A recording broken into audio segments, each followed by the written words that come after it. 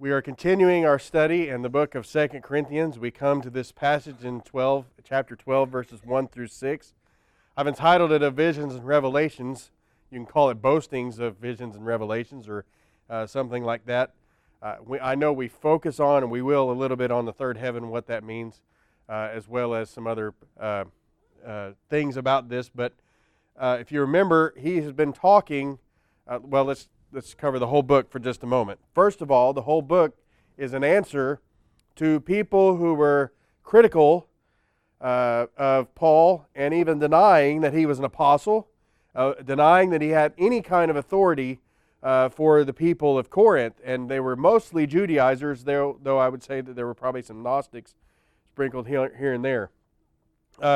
So they were boasting of what their work was in order to discredit Paul, and so Paul is having to go through and has over the past couple of chapters on what he has to boast about. And we come to this part where he says, "It is doubtless not profitable for me to boast." He said something similar to this several times, and here's what I think Paul is saying, and I think we'll see that in just a moment. This is a waste of my time. I don't want to have to boast. But they have forced my hand for me to boast because they've been doing this, and because they're now discrediting me. Paul never wanted the focus to be on him. Really, as we'll see in just a little bit, he wanted his focus really to be about his work and everything that he was doing as far as what Jesus is. But really, he wanted Jesus to get the credit. And again, we'll see that in just a little bit. And next week, that'll even be much more evident that that's his design, is that he wants that boasting to be in Christ. But he says, "It is doubtless not profitable for me to boast." So I don't want to do this. I feel compelled to do this. And that's what he's saying, and has been saying for quite a while. So now he's going to talk about visions and revelations. Remember, he talked about all his suffering, all the work that he's done, and he's been boasting about those things, though he doesn't want to boast. So now he's coming to visions. What does he mean by visions? In Acts 26 and verse 12, when Paul was going to talk to King Agrippa, he says, "While thus occupied as I journeyed to Damascus with authority and commission from the chief priests," and that authority, remember, in the commission he was given was to kill the Christians, basically to end the Christian movement. But he journeyed with authority and commission from the chief priests. At midday, O king, along the road I saw a light from heaven. I think that's interesting, at midday, but that's for another time and topic. But he says it was brighter than the sun, shining around me and those who journeyed with me. And remember, that's when he talked with Jesus, and Jesus said, "It's not possible for me, it's not good for you to kick against the goads." Remember that? And it's his wait for Ananias, and Ananias will come to you. And that's this story when he received this vision. And that's what he's talking about when he's talking about a vision from heaven. You might think of Stephen. Whenever Stephen was getting stoned, when he looked up into heaven, he saw everything part there for him. So that's the type of vision he's talking about, something that was shown to him as Jesus would have been shown to him. As he says later on in that same passage, "Therefore, King Agrippa, I was not disobedient to the heavenly vision." It's the same concept there. Okay, so then he goes on and he says, I'm going to boast about visions and revelations. And there's a lot of, by the way, this whole passage, there's a lot of different views on what this could mean from one commentary to the next. I'm giving you my understanding. That's all I can do. So, here he talks about the revelations. What does he mean by that? Well, in Ephesians 3 and verse 1, it says, "For this reason I, Paul, the prisoner of Christ Jesus for you Gentiles, if indeed you have heard of the dispensation of the grace of God, which was given to me for you, how that by revelation he made known to me the mystery, as I have briefly written already, by which when you read, you may understand my knowledge in the mystery of Christ." The revelation is kind of described as a rolling out. So as this scroll, think of a scroll being rolled out, the more is rolled out, the more is revealed. That's the idea of revelation. So he talks about the mystery of the dispensation of grace, or when the gospel and what all that means when that is spread out and rolled out, how that was revealed to him and how he wrote that down so that others could be able to read it as well and understand the mystery as it was revealed to him. So in one way, a vision would be something that is kind of in a dream type state or something like that, and a vision is made, and revelation is something that's kind of fed to you, given to you, almost the words themselves. So that's kind of the difference between the two, from what I can tell. So he's going to talk about those couple of things, and that's what he's talking about with this third heaven. But he says, I know a man in Christ. And this is probably one of the most difficult things about the passage. He, first of all, says he's going to boast, even though he thinks it's useless to boast, but he feels compelled to boast. And then he says, I know a man. So who's he talking about? I mean, that begs the question, right? And I think it'll be evident who he's talking about in just a moment. First of all, we know that the man was in Christ. So we're talking about a Christian here of who he is talking about. So he says, I know a man who is a Christian. Okay. In the 5th verse, and I think the crux of what he's saying is in verse 2. So we're going to spend a lot of time in verse 2 to understand the whole of the 6 verses. In verse number 5, he says, of such one I will boast, yet of myself I will not boast except in my infirmities. So he's saying this is a modest way of him saying, I'm not going to boast about this. I'm just revealing it to you. I'm sharing this with you. I'm not boasting in this in the way that we might think of boasting. What he's doing is he's getting to the question about his credibility. That's what he's doing. And so he doesn't want to boast about this, but he says, of such I will boast. Of such a situation, I think is what he's saying. Of this thing. Not necessarily the person, but the circumstance. As we continue on in verse 6, he says, for though I might desire to boast, I will not be a fool, for I will speak the truth. I'm just telling you what happened.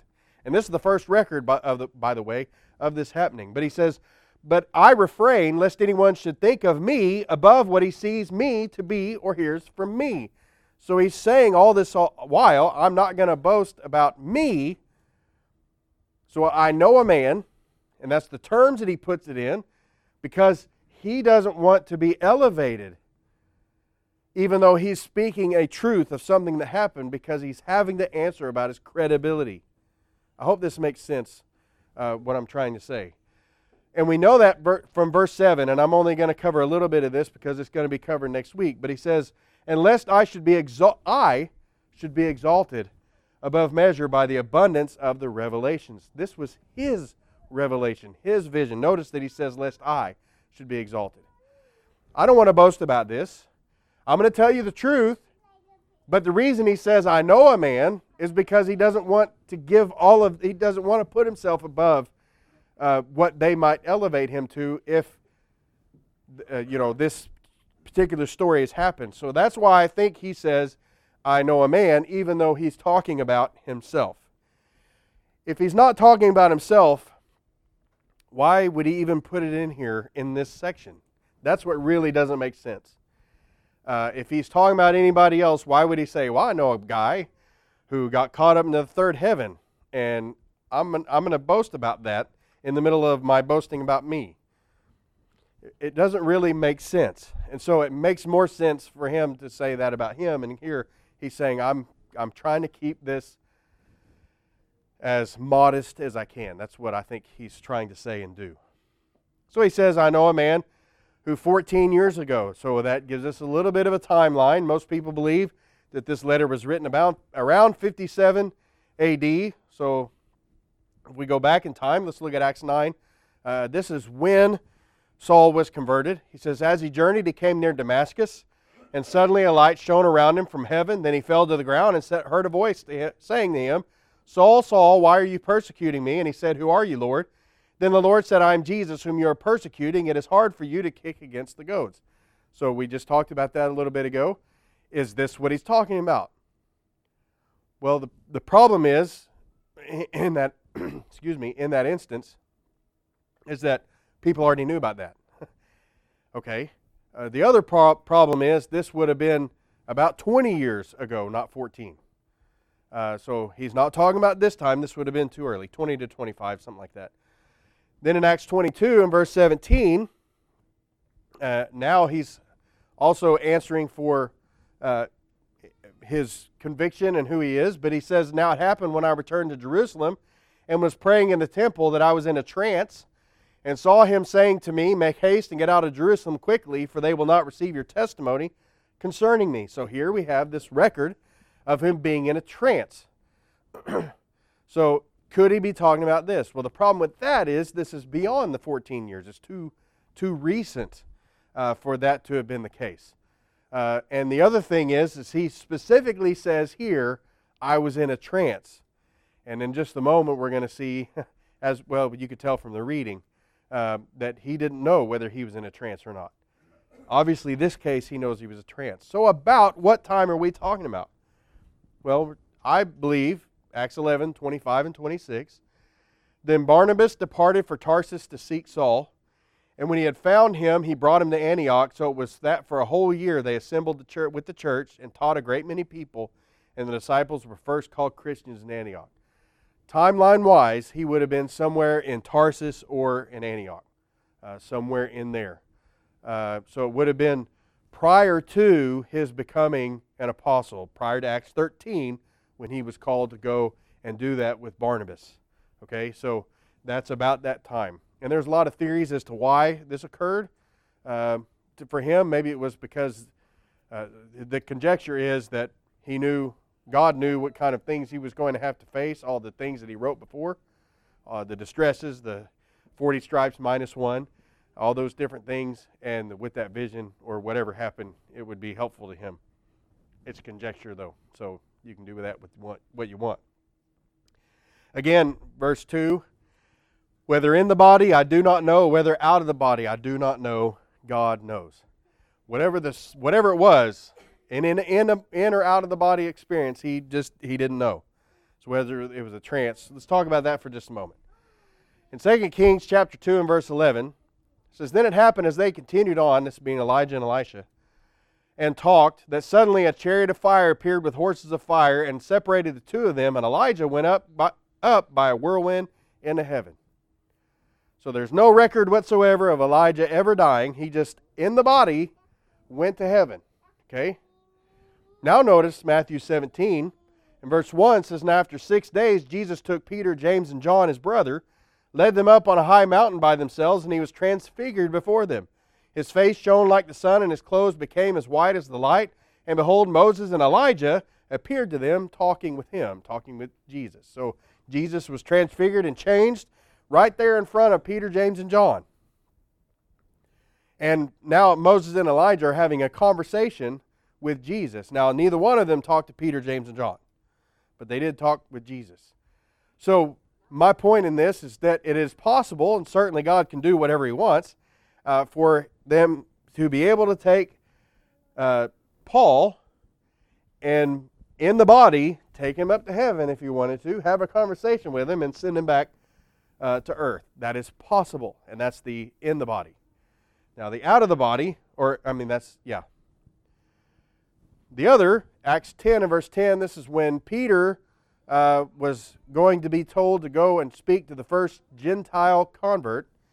It says, then he, that being Peter, became very hungry and wanted to eat. But while they made ready, he fell into a trance and saw heaven opened and an object like a great sheet bound at the four corners descending to him and let down to the earth. And in this case, he's in kind of a dreamlike state. He's in a trance.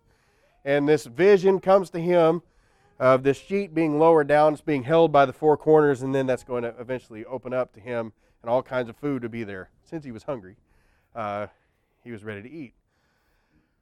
In this case, he was not really in the body going to heaven. It was just a vision or a trance-like, and that's what I think Paul is saying here. Whether in the body or out of the body, I don't know. Whether it was a trance or whether I was literally taken up, I don't know. And God knows. And it would be foolish for any of us to suppose. What difference does it make? There's You could write in commentaries what you think it is, but who cares? Paul didn't even know, and we're going to try to say what it was. We don't know. That's all we. In the immortal words of Forrest Gump, that's all I have to say about that. He says that such a one, that one individual, of course we know he's talking about himself, was caught up.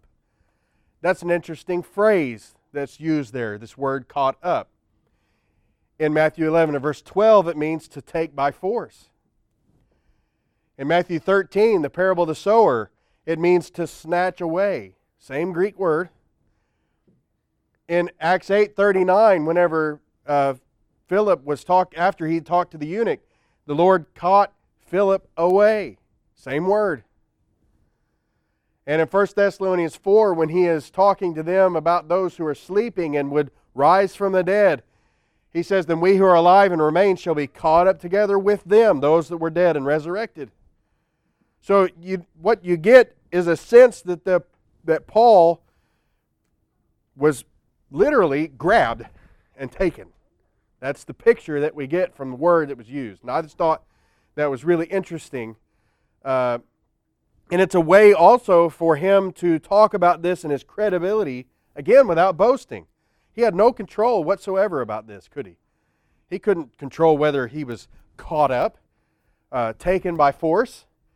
So his bragging, so to speak, is not in himself, but what had happened and had occurred. And then he says he was caught up to the third heaven.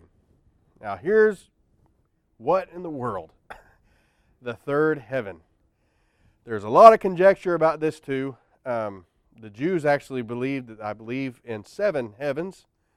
There are others who believe in multiple heavens. So what does he mean by the third heaven? I'm going to give you my best explanation. That's all I can do.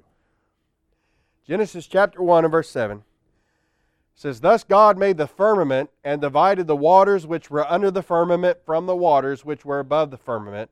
And it was so, and God called the firmament heaven. So the evening and the morning were the second day. So when God created the earth, there was water, a canopy of water that surrounded the earth. And what it produced was a greenhouse for all of the earth. And so the temperature was always perfect. Remember, it had never rained. All of that because this canopy of water. So your first heaven would be where the clouds are. That's, remember Genesis 1, verse 1, God created the heavens and the earth. So one heaven is below that firmament, or below that wall of water, or canopy, and that would be what we would call, just right out here, kind of our atmosphere. And we do know from space exploration that coming back, there is a place where if they don't get that angle just right, the whole thing will burn up, or they'll bounce right off, or those types of things. That barrier, then, that next level beyond, is the second heaven. And that's where space, the sun and the moon, stars, and so on and so forth. That's where that second heaven is. So where's the third heaven?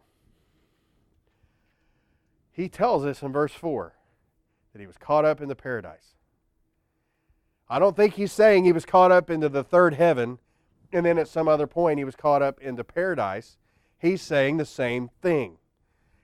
The third heaven is paradise. So what does he mean by that? Luke 23 and verse 43, Jesus says to the thief hanging there with him, assuredly I say to you, today you will be with me in paradise. So wherever Jesus was going was called paradise. And he told the thief there, today you'll be with me in paradise. So where did Jesus go? Acts chapter 2 and verse 31 says, he, David, foreseeing this, spoke concerning the resurrection of the Christ, that his soul was not left in Hades, nor did his flesh see corruption. Okay, so now we're getting a bit of a picture. Paradise is where Jesus went. Hades is also where Jesus went, right? When he died? Because that's what he says. His soul was not left in Hades. In Luke chapter 16 and verse 23, Jesus is telling us this story about the rich man and Lazarus. And he says, and being in torments, the rich man, in Hades. He lifted up his eyes and saw Abraham afar off and Lazarus in his bosom. So we see that in Hades there are two different places, a place of comfort or paradise and a place of torment. To illustrate that, while we're on earth, that's the place of life. We're in one of two conditions. We're either the saved or we're the lost. When we die, we go to one of two places. We either go to paradise or we go to torments. Paradise can also be described as the bosom of Abraham. However you want to. In that story, we also see that there's a great gulf fixed. There's a whole sermon and all kinds of things that we could get on just that chart right there. But I don't have time to do that this evening. But we know that that is called Hades. This whole area right here is called Hades, and it's really three parts. Paradise, this great gulf that is fixed between the two, and torment, a place of torment. So when Jesus said, "Today you'll be with me in paradise," he was talking about right there. Now, the fourth heaven then would be where? Well, that'd be right there, wouldn't it? Okay, so the third heaven would be right there in paradise. Which means garden. So when he talks about the Septuagint, when it talks about the Garden of Eden, that's the Greek, it's the same word as paradise. Garden of Eden and paradise are the same. So that's the third heaven that I believe Paul was talking about. While there, he heard inexpressible words. That was a little bit of a challenge to understand because in some versions it says things like words not allowed, words unspeakable, I think was the word. So I had to do a little digging, which is hard to do because this word is never used except here in the New Testament. But the opposite of that word is in 1 Timothy 4 and verse 1. I say the opposite. It says, "Now the Spirit expressly says that in latter times some will depart from the faith, giving heed to deceiving spirits and doctrines of demons." That word expressly is the same thing as inexpressible, except it adds the antonym or the prefix to make it not. It's not expressible. So when the Spirit here expressly says in this third heaven, he could not express. That's what I think he's saying. There aren't words to really tell you what it is. So then he goes on and he says, "Which is not lawful for a man to utter." Again, that word lawful, what exactly does that mean? Does he mean that it's against the law? Maybe. So why would it be against the law to talk about things that he saw, things that he heard, while in paradise? What would be so wrong about that? Well, here's what I think he means, and I think it's explained in Luke chapter 6 and verse 1. It says, "Now it happened on the second Sabbath after the first that he went through the grain fields, and his disciples plucked the heads of grain and ate them, rubbing them in their hands. And some of the Pharisees said to them, 'Why are you doing what is not lawful to do on the Sabbath?'" Okay, now we know the law of the Sabbath, that you are to not do any work. So here they come to this field, and they're hungry, and so they take some to eat. Now, they weren't collecting, and that's a big difference, where the Pharisees had taken this so far that you could not collect, which was true, but here they were hungry and they were eating. So Jesus answering them said, "Have you not even read this, what David did when he was hungry? He and those who were with him, how he went into the house of God, took and ate the showbread, and also gave some to those with him, which is not lawful for any but the priests to eat." So David, also hungry, and his company is hungry, and they come to the temple. They're not allowed to eat the showbread, or tabernacle, sorry. They come to the tabernacle where they're not allowed to eat the showbread. Only the priests are allowed to eat the showbread, but they ate anyway. And God did not condemn him for that. Because sometimes what he's talking about lawful, that was unlawful, but it was, what's the word I'm looking for? Proper. It was more proper for them to eat than to starve, even though it might have been unlawful to do that. So even laws have their varying degrees. Because he goes on, he said to them, the Son of Man is also the Lord of the Sabbath. But then another instance comes up. Now it happened on another Sabbath also that he entered the synagogue and taught. And a man was there whose right hand was withered. So here this man was crippled in his hand. So the scribes and Pharisees watched him closely, whether he would heal on the Sabbath, that they might find an accusation against him. So they see Jesus there and they think, we're going to get him. He's going to heal this guy. He just can't help himself. And when he does, he's working on the Sabbath and we'll have him. That's what they were thinking. But he knew their thoughts and said to the man who had the withered hand, arise and stand here. And he arose and stood. Then Jesus said to them, I will ask you one thing. Is it lawful on the Sabbath to do good or to do evil, to save life or to destroy? Now the law was, don't do any work on the Sabbath day, right? That's how do you keep it holy? That's the law. But which is proper? What is proper is for you to do good on the Sabbath day. And that trumps the law part of it. I hope this makes any kind of sense. So he goes on, and when he looked around at them all, he said to the man, stretch out your hand. And he did so, and his hand was restored as whole as the other. See, it was more proper to do what was better and best for that individual than what the law was even intended to do. So what I think Paul is saying when he's talking about whether those things were unlawful to say, it's just not proper. That's what I really think he's saying. It's really not to your benefit. It's not to anybody's benefit. It would look like bragging. Okay, so in that sense, I think he's not talking about it's against the law. I think he's talking about it's just not the proper thing to do, is to talk about what I saw. The point was, it happened. And it wasn't even him doing it. It was the fact that he was caught up. But he had to talk about it because the other stuff he had already talked about, and he had a credibility issue, and he had to take care of that with those people. So what can we learn from this? Number one, Paul is an authority that we're supposed to listen to. There are a number of people today that will dismiss what Paul says throughout all Scripture. And they will give all kinds of reasons. He was a woman hater, which is not true. They will say all kinds of things like about him, that it was his circumstance. It was just what was going on politically at the time. Is because of this or that. That's not what he's saying here, is it? The whole section that he's talking about, all this boasting that he's doing, is because we ought to listen to him. Matter of fact, in 1 Corinthians chapter 14 and verse 37, remember that he says, what I speak to you, I speak as the commandments of the Lord. Let him who is spiritual be spiritual, and acknowledge that I speak these things as a command of the Lord. There's not a single part that Paul wrote that we don't have to listen to. He is an authority given by God. Secondly, we ought to obey authorities.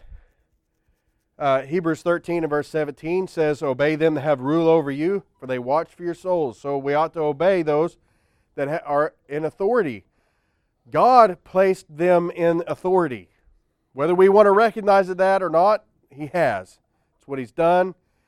Anytime if we put elders in place in this congregation, we're going to do that from the Holy Spirit giving us the directions in 1 Timothy 3 and Titus chapter 1. Therefore, it is the Holy Spirit ordaining those men to do that. See? If we do it like we're supposed to by using 1 Timothy 3 and Titus 1 as our guidelines. And so when that is done, God says you obey them. Okay? Number 3, we need to judge actions, not the heart. What these people were trying to do was to discredit Paul, and he is saying, look at these actions.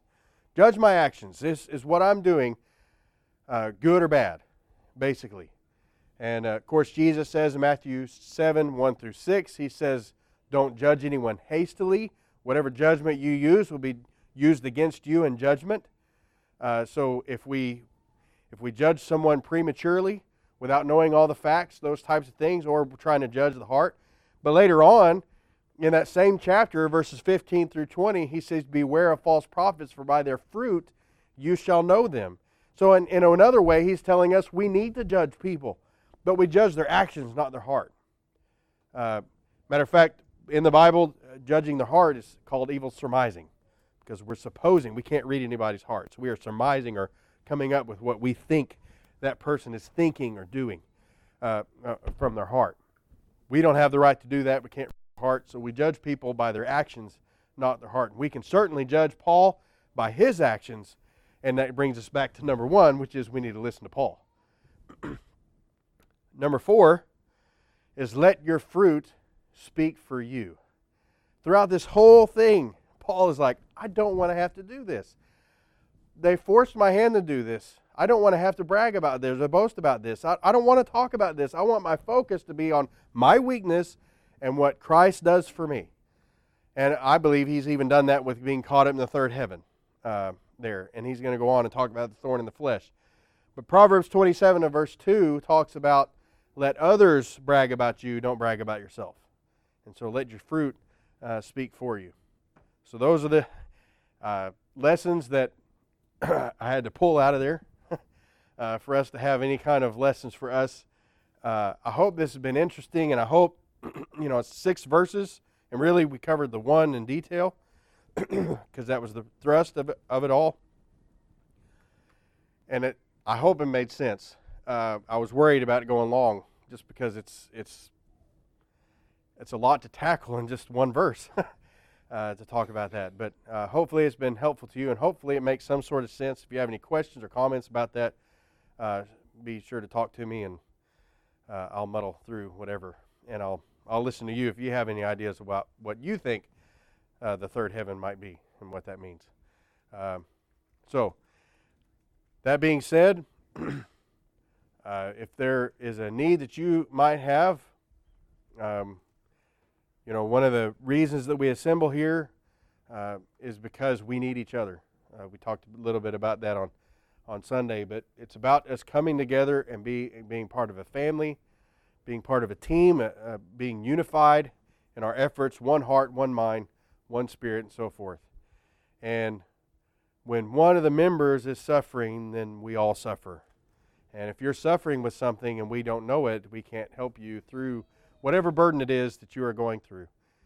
And if you need the prayers of the church and for us to stand by your side and to be there for you, we want to be able to do that. Just let us know by coming forward and sitting on the front as we stand and sing.